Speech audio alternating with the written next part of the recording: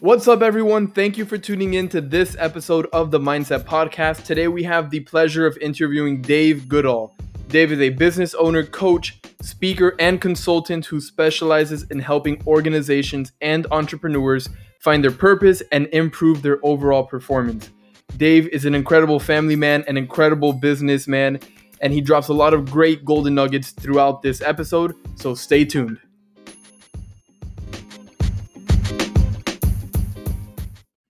What's going on, everyone? Welcome to the Mindset Podcast. Today we are joined by Dave Goodall. Dave has years of experience as a business coach and consultant out of North Carolina. He is also one of the few people in the world that is certified to teach energy leadership. Welcome again to the podcast, Dave. Hey, thanks to be here. Glad to be here. So just some context for our listeners. We actually had you on before. We had a killer episode with you, and we accidentally deleted that one. Rookie mistake on our part. So it's good. It's a great excuse to have you back on and talk to you again. Yeah, no, it happens. Well, I mean, what was awesome too is you guys got to experience to go through the ELI assessment and the debrief. Yes. And having that, it'll probably change our conversation a little bit and steer towards kind of some of the self-discovery you guys identified through that experience. Definitely. It worked out perfectly. Gabe, take it away with the warm-up questions. Gotcha. Yeah. So Dave, I don't remember if we did this with your last episode that we accidentally lost, but again, glad to have you back. Our very first question for you is a little bit of a lightning round. I think we talked about this the last time we spoke, but who is your favorite motivational speaker and why? It's kind of a trick question because my favorite motivational speaker is me, because I have to motivate myself every day to get out of bed and do my workout and get to work. But who has been my inspirations? If I'll tweak the question a little bit, one of my inspirations was Dr. Joe Dispenza and Dr. Bruce Lipton. They're not really it's motivational speakers, but from their research and sciences has taught me how to self-discover myself, self-discover my judgments, which puts me on the path to be a better communicator and better listener. So where motivation is instinctual as opposed to constantly be searching for. That's a great answer. I've never heard someone, but it's so true. I like that answer of you are your best motivational speaker because it's true, right? When on your day-to-day life, you're the one that has to motivate yourself, not another person, a third party. It has to be yourself. I love that answer. Right. That's very good. The second question we have here, this is more of a general question getting into your line of work and what you do. We mentioned that you are one of the few certified people in the world that's certified to teach energy leadership. I'm sure some of our listeners right now are wondering, what is energy leadership? Because I know when we spoke for the first time, I didn't have any idea what that was or what that is. So why don't you elaborate a little bit about that? Yeah, so energy leadership for me, as you guys know, and I'll let your audience know, is I've got a background in electrical engineering. I got a bachelor's degree in electrical engineering. I spent 22 years in the IT industry, a lot of it in consulting, integration, and production, leading teams, high-level Fortune 100 teams and such. And there was always just this, I don't know how to explain it, just like a little struggle. And I couldn't figure out what it was until I went down the path and I got certified in energy leadership. And it's just putting a name or a title to the types of energies that we use on a daily basis. Having that electrical engineering background, I've learned, and then Dr. Joe Dispenza and Dr. Bruce Lipton, everything's energy. And in another example, like last week, I was at softball hitting lessons with my daughter. And even the softball hitting coach is like, we need to trap and use that energy off that back leg, So I guess some of my misbeliefs in the past was energy's woohooey. And now I've learned that energy is in everything. I mean, we're nothing more than vibrating molecules. We're at the atomic level. And it's just, how do we leverage our energy? And as you guys went through, we break down energy into two parts, anabolic and catabolic. So anabolic is that growth oriented.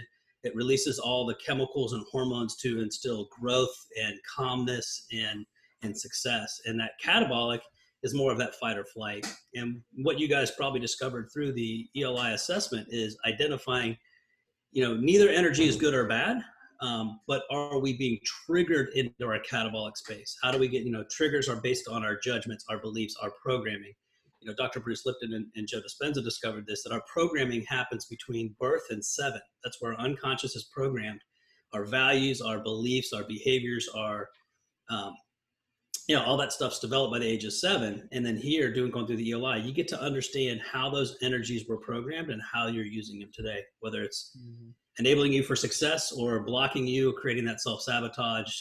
I'll let you guys share what you experienced through that of that discovery, and having that discovery allows you to have that understanding of how you judge and then how those judgments are showing up in your life. Yeah, I mean, energy leadership is something that, I mean, it wasn't until we met you that I had even heard of the term, to be completely honest. But I mean, something that I learned, I mean, through going through the debrief and the ELI assessment is, kind of learning how to channel that energy, whether it's the catabolic or the anabolic, and using it to my advantage. Right. And like to your point, what you said a couple minutes ago is just that, the brain, the mind, it develops from the ages of 1 to 7, and I'm 20 years old, and I'm trying to now fix some things that I might have, not on purpose, but I might have developed over time, whether it was through my parents teaching me or just school. And now I have to correct myself and correct the energy that I put into certain things to use it to my advantage.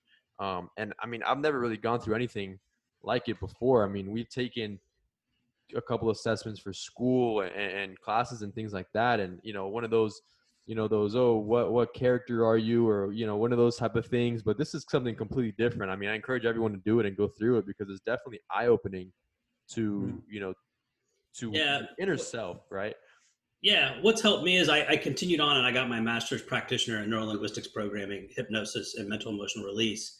And having that foundation of the energy levels allowed me to understand, basically we're receiving 2 million bits of data to our frontal cortex per second. We can only process 126 of those bits consciously, and those are processed based on our current emotional state. And our emotions are stimulated, that's our energy resonates based on where we are emotionally, whether we're releasing that catabolic emotions or anabolic emotions. And then what's helped me too is having that master prac in NLP is now how do we leverage language patterns, not just with ourselves, but when we're trying to navigate a negotiation or an empowerment or being that leader. You can know, like both you guys came in as dominant level 6 people, which is the solution driven, the creator, the thinker. But if you're trying to lead a team of level 2, those people that are in that fight or flight or anger, you guys come in at that level 6, you're just going to make them more mad. So having that understanding and that knowledge going, oh, these guys are sitting at level 2, I got to come in and get angry with them and start transitioning up to a space where we can actually have a conversation. And it was just neat to see you guys go through that process. Right. No, it was great. And for those of you who are still wondering what the Eli assessment is, basically it's a assessment of your character, of who you are, what kind of qualities you possess, where you're strongest at and where you're weakest at.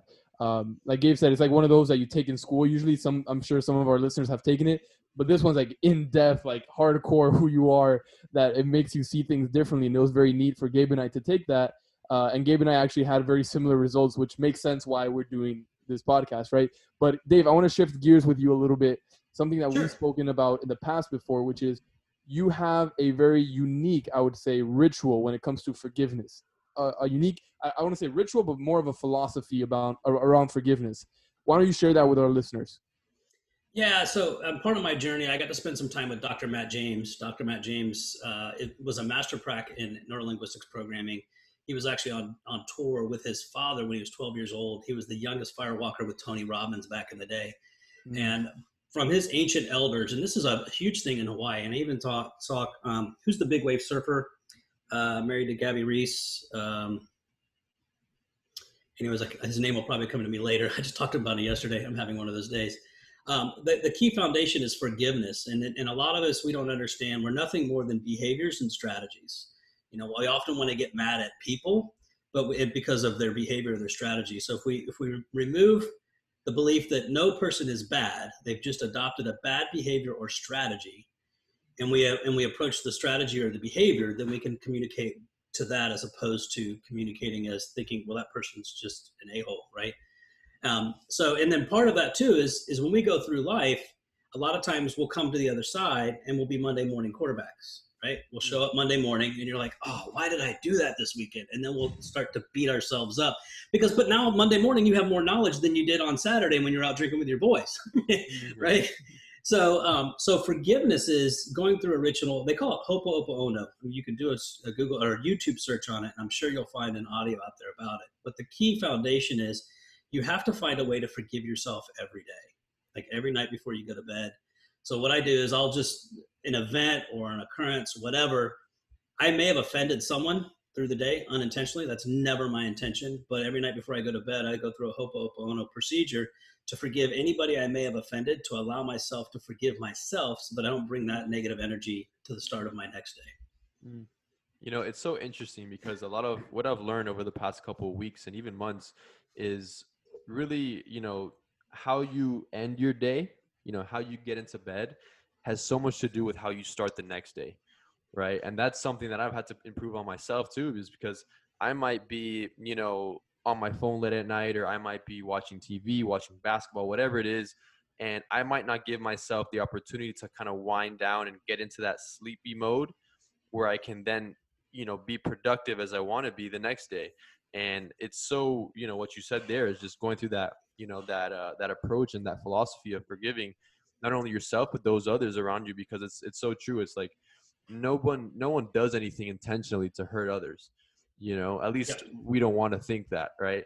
So I think it's so important for you to adopt that philosophy, because you can go into that next day, you know, Monday morning, still with that in the back of your mind, right? And that can affect the rest of your week. So I think it's so important to really pay attention to what you do the night before, and then it might even take into account how your day is going that next day, right? How your morning will Yep. start. Yep. And I'll add to your comment there is like, no one will intentionally hurt anybody. At least we hope not. And if you, to kind of blow your mind a little bit, hurt people hurt people. I mean, it's a common instinct. If I'm hurting, I want you to feel what I'm feeling. So Right. again, it's a behavior. It's a behavior that they've learned at some time to get them the outcome they're looking for. It's just they've adopted a bad behavior or a bad strategy. And if we talk to that person that's trying to intentionally hurt someone, it's like, for what purpose are you? I'm like, obviously you're hurting. Why are you trying to hurt me?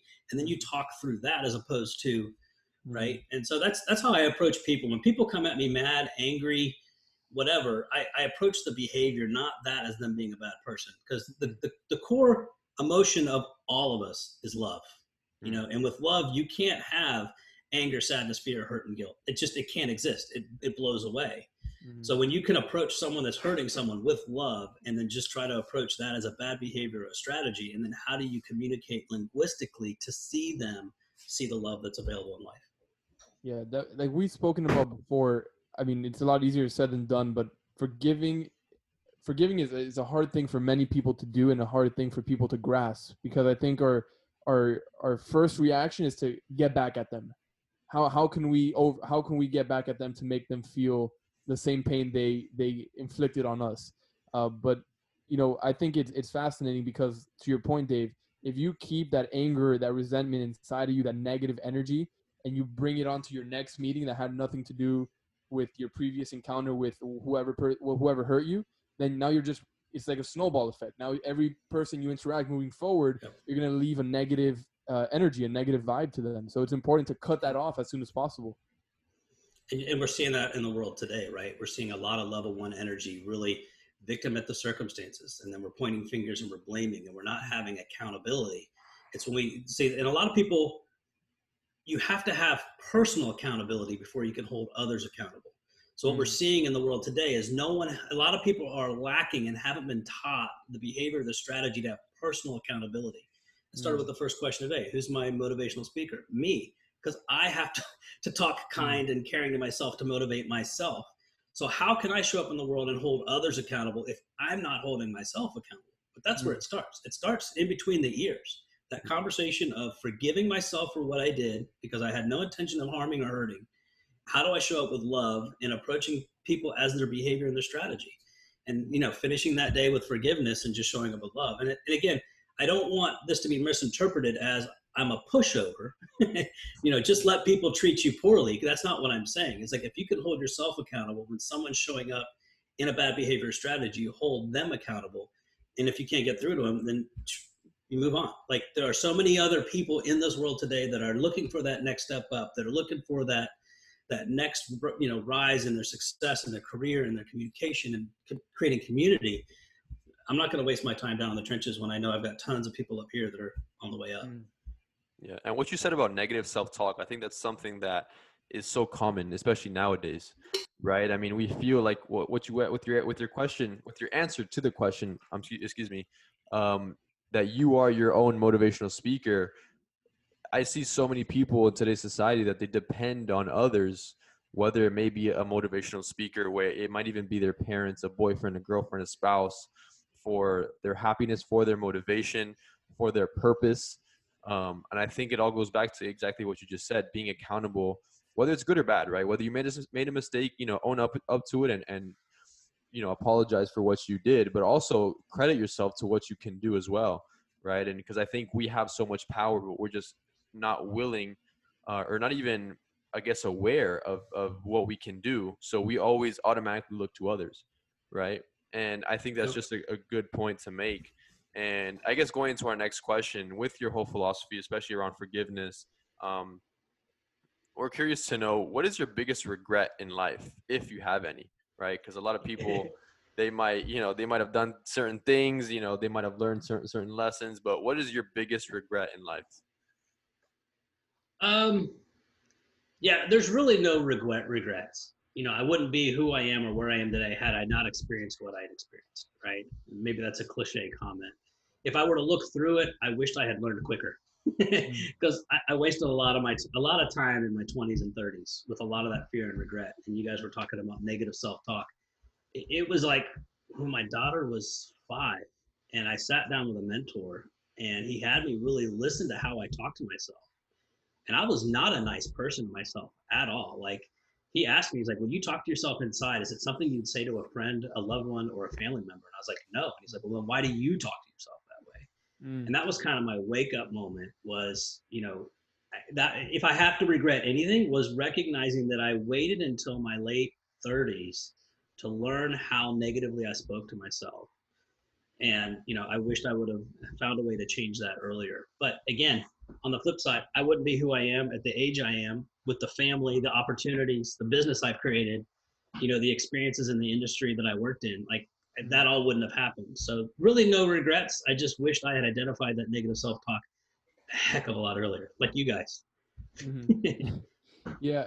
Dave, what would you, if you could go back, right, and you can go back to talk to your 19-year-old self, what kind of advice would you give 19-year-old Dave? That's a difficult question. Yeah, it was, what was it? My oldest daughter, I think I told you guys, was diagnosed autistic, kind of like socially awkward when she was around 11, 12 years old. So there's a lot of undiagnosis. So probably around my early 30s, my dad sent me the DVD, The Secret, and I learned about the law of attraction. And I didn't see that until my 30s, but it resonated with me because when I was young and dumb, I could get anything. I had law of attraction dialed in. And Yeah. right around that 19, 20, 21, when I was going into college, that NST, that negative self-talk, was creeping in, and I lost it. I was having back issues. I loved to snow ski, but I couldn't snow ski. My 19-year-old self, I would hand him that DVD to instill the curiosity, because it's all been a journey since I got that DVD. And then my daughter was diagnosed. I discovered Dr. Joe Dispenza, all these people, the neuroplasticity, the neurosciences. Having my engineering background had led me to getting energy leadership certified, master practice in neuro linguistics programming. Now I'm helping through those experiences. I have the ability to tap into people's energy with empathy and being to help them navigate with language patterns. Like, I've got 2 girls and I'm helping them. They're the top 2 salespeople in their whole company, all about leveraging their energy and their language patterns, how to be better communicators, how to be better listeners. And had I not experienced that, I don't think I'd be as good as I am in being able to do that. I think I think that you're exactly right. I mean, especially with your last example that you just gave, um, those, I feel like those who go through the fire are the ones who can really come out on the end and say they did it for themselves, right? And then they can help people go through it, right? Especially with what you said about having no regrets. I think you're right. If you hadn't had gone through those examples, through those situations, through those experiences, you wouldn't be the Dave that we're sitting here talking to today, and you wouldn't have the experience to teach those 2 um, salespeople in their company, and build them and grow them to the 2 top sellers on their staff, you know. So I think it's so important, especially for people to understand and grasp in today's society, especially because people, you know, they want to see the sunshine, but they're not willing to go through the rain, right? Yep. And I And think go ahead. no, go ahead. I was just giving that. Yeah, I was just going to say, it's interesting because I'm attracting those people that, like you just said, if I could go back and tell my 19-year-old self, I'm attracting those people that are at that 19-year-old stage of me before it's that deep. Like the other night, I worked with a PGA Pro golfer. He's young. He's 28. He's over in Japan. He's in quarantine. We went through a mental emotional release session because he wants to walk away with a Pro Tour card, start a family, build a house, you know, and he knows that his struggles right now is between the ears. It's all mental. He's been swinging a golf club since he was 3 years old. So it's not the golf thing. It's, why do I get pissed off? Why can't I let it go? Why, you know, why do I self-sabotage? Why do I always worry about the cut? And, you know, because it's that mental strength. It's that negative self-talk that gets to him when he's on the course. And like, we went in there and just deleted that stuff. Let's reset. What's the strategy? How are we moving forward? How do we leverage our energy in the positive way? It's incredible how powerful the mind is, right, Dave? It's incredible. It's crazy. It's you know, it's funny. When I think about how powerful the mind is, I think about this saying that our Gabe and I, our basketball coach, would tell us all the time in high school. Is we would do free throws at the very end of practice after a long 2-hour practice, and the reason we would do it at the very end is because that's when we're the most tired, right? And what we would be doing is creating muscle memory, right? We'd be making sure our muscles remember how to shoot a free throw when our legs are exhausted, right? So when we're in a game, fourth quarter, and things are tough, or in overtime, we have that muscle memory of shooting the free throw. And I can't help but to think of our mind is also a muscle, right? It needs that muscle memory of training and how to be in intense situations so that when we are in actual tense situations, we can perform at our best. So exactly. And that's a lot of stuff we do in NLP is we do kinesthetic anchoring, right? Just for that. Like my public speakers will create a state. Well, you know, what do you see? What do you hear? What do you feel? We'll have a visual state, and then we'll anchor to your earlobe, to your knuckle. So when they walk out on stage, they just hit that anchor, and it takes them back to that hypnotic trance that we did through a session. That's cool. You know, same thing. My daughter, I do anchoring for hitting. You know, I'll go through before every game. Think of a time when you've hit a double or triple. What do you see? What do you hear? What do you feel? And I'll watch sensory acuity. I'll watch her facial, and I'll anchor that state to her earlobe, and we'll go through 3 or 4. Think of a tournament where you guys won the whole tournament. Think of, you know, so I'm getting all these happy moments. So when she gets in the batter's box, there's nothing to think about. Trigger it, release it. What does it take to hit a double or a triple? And the unconscious mind knows what to do. Let it go to work. That's exactly what you were talking about. Yeah. I do the free throws when I'm exhausted. So that moment when I am exhausted and I get to the line, my unconscious mind knows what to do. I don't have to think. If I'm in my head, I'm going to miss it. If I get out of my head and I tell my unconscious mind, land this free throw, it does it. And Dave, before we jumped on this podcast with you, we ran a poll asking our viewers what to ask us questions so that we can ask you. And one of our followers submitted this question. He said, Dave, what is the best form of leadership, right? Because there's different forms of leadership. Is there one specific form that you would say is the best, or do you think it's dependent on the kind of person that person is? I think it depends on who you're leading. I think you and I talked about this. There's the hierarchy of needs, which kind of shows the value system of where somebody is. So when you look out in the world today, there's a lot of red going on, you know, my way or the highway because I said so. The person to lead them would be the person that has more of the law and order. You got to kind of accommodate where they are, what their issues are, and how do you embrace them to take them to the next level of values for law and order. Now, once you have a law and order, the next level would be that entrepreneurship. There are needs for laws, but you know, that orange entrepreneur mindset, which we determined that you guys are, sometimes we'll bend the rules a little bit to enable that growth to happen. Now, you got to have integrity, you got to have authenticity, you know, so it's not like I'm going to go murder someone to benefit. There's certain rules that are put in place, but sometimes rules are there to be bent to be able to get us to the next level. I can't think of an example. So I don't think there's any one specific type of leadership. The leadership's determined based on who you're leading, right? Think from a military perspective. They kind of come in and do a minor brainwashing at basic boot camp to get them to be able to be led from that level 2, level 3 perspective. But then you look at the special forces. they have more of that level 6 leadership, because now when they're in the trenches and stuff's going bad, they got to be thinkers, creators, solution providers. The grunts, it depend, even from a military perspective, you got to think of where is that person, where are they going to be, what is the task they're going to be doing, and then what kind of leadership is that person going to be needed for them to be successful. Right. Okay. And that's so important, right? Because you have to know your audience. It's like you're gonna go speak at a public engagement, and you're preparing your speech for millennials, but your audience is a bunch of kindergartners, right? Right. They're not gonna receive it the same way. You have to know your audience, Right. and I think it's the same exact way when it comes to leadership, because it's a lot of people, unfortunately, Anthony and I see it all the time. They might be leading by authority instead of leading by empathy, right? And it's Yep. something, there's a fine line between the two, because I guess by default our society thinks that because you have a title or because you have a position that gives you Yep. authority, but that doesn't necessarily make you a leader, right? And I think the best leaders, at least we think, are the ones that really can relate to you and can lead you with empathy instead of authority, and be humble enough to say, hey, I don't know this, but I'll figure it out, instead of saying, no, I'm the boss, do it this way, and you're wrong, right? But Right. Dave, with that We being talked said, about, go go ahead. ahead. I was going to say, we talked about that in the EOI, right? The level 2 Yeah. leaders are the black and white, right and wrong. Mhm. And that would be detrimental to you guys, because you guys are the level 6 thinkers. You guys are the creators, the innovators.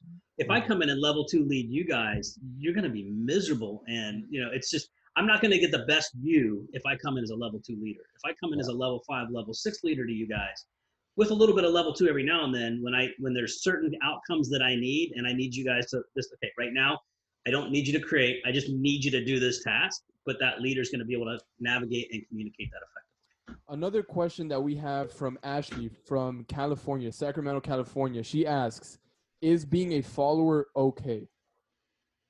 Is it okay to be a follower? Yeah. I think followers and leaders, they go hand in hand. I think you can't be a leader until you follow, and then you can critique that leader, like what worked with me, what didn't. I think that it's the yin and yang, right? You have to be a follower to be a leader, to be a follower to be a leader. I mean, we started the call today, I'm approaching my 50s, and I'm finding mentors so I could follow. What did you do? What did you do right? What were your mistakes? So I'm constantly searching for mentors older than me in the areas of success that I'm looking for. But then I'm taking that and I'm finding people beneath me going, hey, here's what I'm doing. So it's a push and pull, I think. Yeah. Would you say leadership is for everyone? Because I know Everybody's a leader. Everybody's a leader. Okay.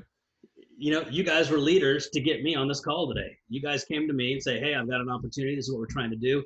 So you guys showed up as sales navigators and you sold me on the opportunity to come to your show. You guys had to be leaders to get me here today. True. I never thought about it that way, but yeah, I think to some extent we're all leaders, and maybe even at certain times in our lives. Maybe not our entire life we're leaders. Some people are. They're born to be leaders their whole time in different situations. But some people are leaders, some people are followers, and then I guess it depends on what stage in your life you're at, right, Dave? Yeah. You just triggered the question. It's a trick question. What does it take to be a leader? Right. I'm afraid to answer that. And most people will go into this big philosophical one follower. True. When you have that opportunity for that one person to follow you, how are you going to lead? True. You're giving a person directions on the street. You're being a leader. You're leading them to a destination. Yep. How are you going to lead that person? Right? It's not that deep, right?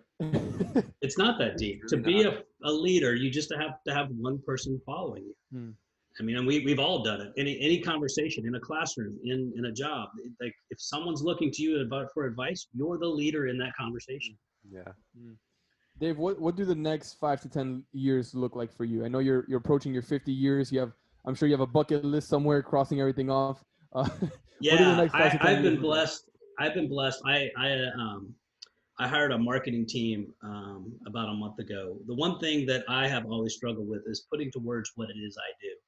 And I hired this marketing firm called Oak Wave, and Nicole at Oak Wave has been fabulous. So we've rebranded my company as Tap Mental and Mental Blueprints. So how do you tap into your mental to be a better communicator, to make a positive impact, not only on your business, but in your personal life? So we're launching tapmental.io, and I'm leading with the 5-step sales strategy to integrity sales. I'm teaching you how to leverage energy and neurolinguistics into your communication, more listening patterns on how to walk someone through a sales cycle. And not as a used car salesman, it's more of a how do you show up with integrity sales? How do you build rapport? How do you leverage sensory acuity? How do you leverage your energy and read theirs to sell a product or service that you know would be beneficial to that person? So I'm leading with that. And then what I'm noticing is a lot of business owners and leaders are going right to mental emotional release. To be a better leader and listener, you can't have your baggage. So if you're holding on that 0 to 7, our programming, we program all of our anger, sadness, fear, hurt, and guilt. Mental emotional release, if you go out to YouTube and look it up, Dr. Matt James, I'm now certified in that. Once you remove those negative emotions around a particular area in your life, you become a better communicator, a better listener, a better leader, a better negotiator. It just opens up doors to success all the way around. So my main focus right now is helping sales teams from businesses all across the world and helping individual leaders remove their crap to make a better leader, to take that home, to impact their communities in a positive way. Wow. Well, Dave, let me tell you, I think what you do couldn't have come at a better time. And I know you've been doing this for some time now, but I think especially in the current situation, the current environment that we're all pretty much going through with this whole COVID situation, mental health, I think, is at an all-time high. And I think, I applaud you for what you're doing, with your energy leadership and the assessments and who you're working with, your clients, and all that you do, because I think this information needs to be pushed out. And I can't think of anyone better than you to do it. So really excited for what's to come. Like Anthony mentioned, we're boys now. We feel like you're like one of our uncles or something because we've talked to you so many times now. But we definitely got to catch up. If we're ever in North Carolina, we definitely got to go by and smoke a cigar or something with you. But yeah, I heard you guys are whiskey cigar guys, and I like to participate in that from time to time as well. So definitely, we'll definitely make it happen. But Dave, before we log off, where can our listeners find you? Are you on Instagram, LinkedIn, website? Where are you at? Yeah, I'm on LinkedIn, and my company name that I'm relaunching right now is Tap Mental. So my website will be tapmental.io. I'm on LinkedIn under David Goodall, and I'm under Instagram. I'm gonna have to look it up because I think it's at David_Goodall. I think that's how I met you guys, was through Instagram. Yep. We connected through Instagram. I've seen your Instagram so many times. I believe it is David. David_Goodall. Yeah. Yep. David_Goodall. LinkedIn and Instagram is where you find me most often. Most of my stories on Instagram is me in my gym. My mental emotional release and my coach got me out of my head. I kept thinking I'll work out in the afternoon. Now it's 6:30 in the morning. I'm in my gym. That's how I start my day. So yeah. And then as you guys were mentioning earlier, a lot of my Instagram is my family stuff. So it's my personal life. One of my big values is congruency, right? So I can't tell my clients to do something I'm not willing to do. So I lead showing how I live my life. How I live my life with my family, with my business. So I'm an open book. That's awesome. That's beautiful to see. Thank you, Dave, for the golden nuggets that you dropped today. And if anybody who is listening is interested in contacting Dave, make sure to reach out to him through LinkedIn, his website, or through IG. Thank you, Dave. Thank you.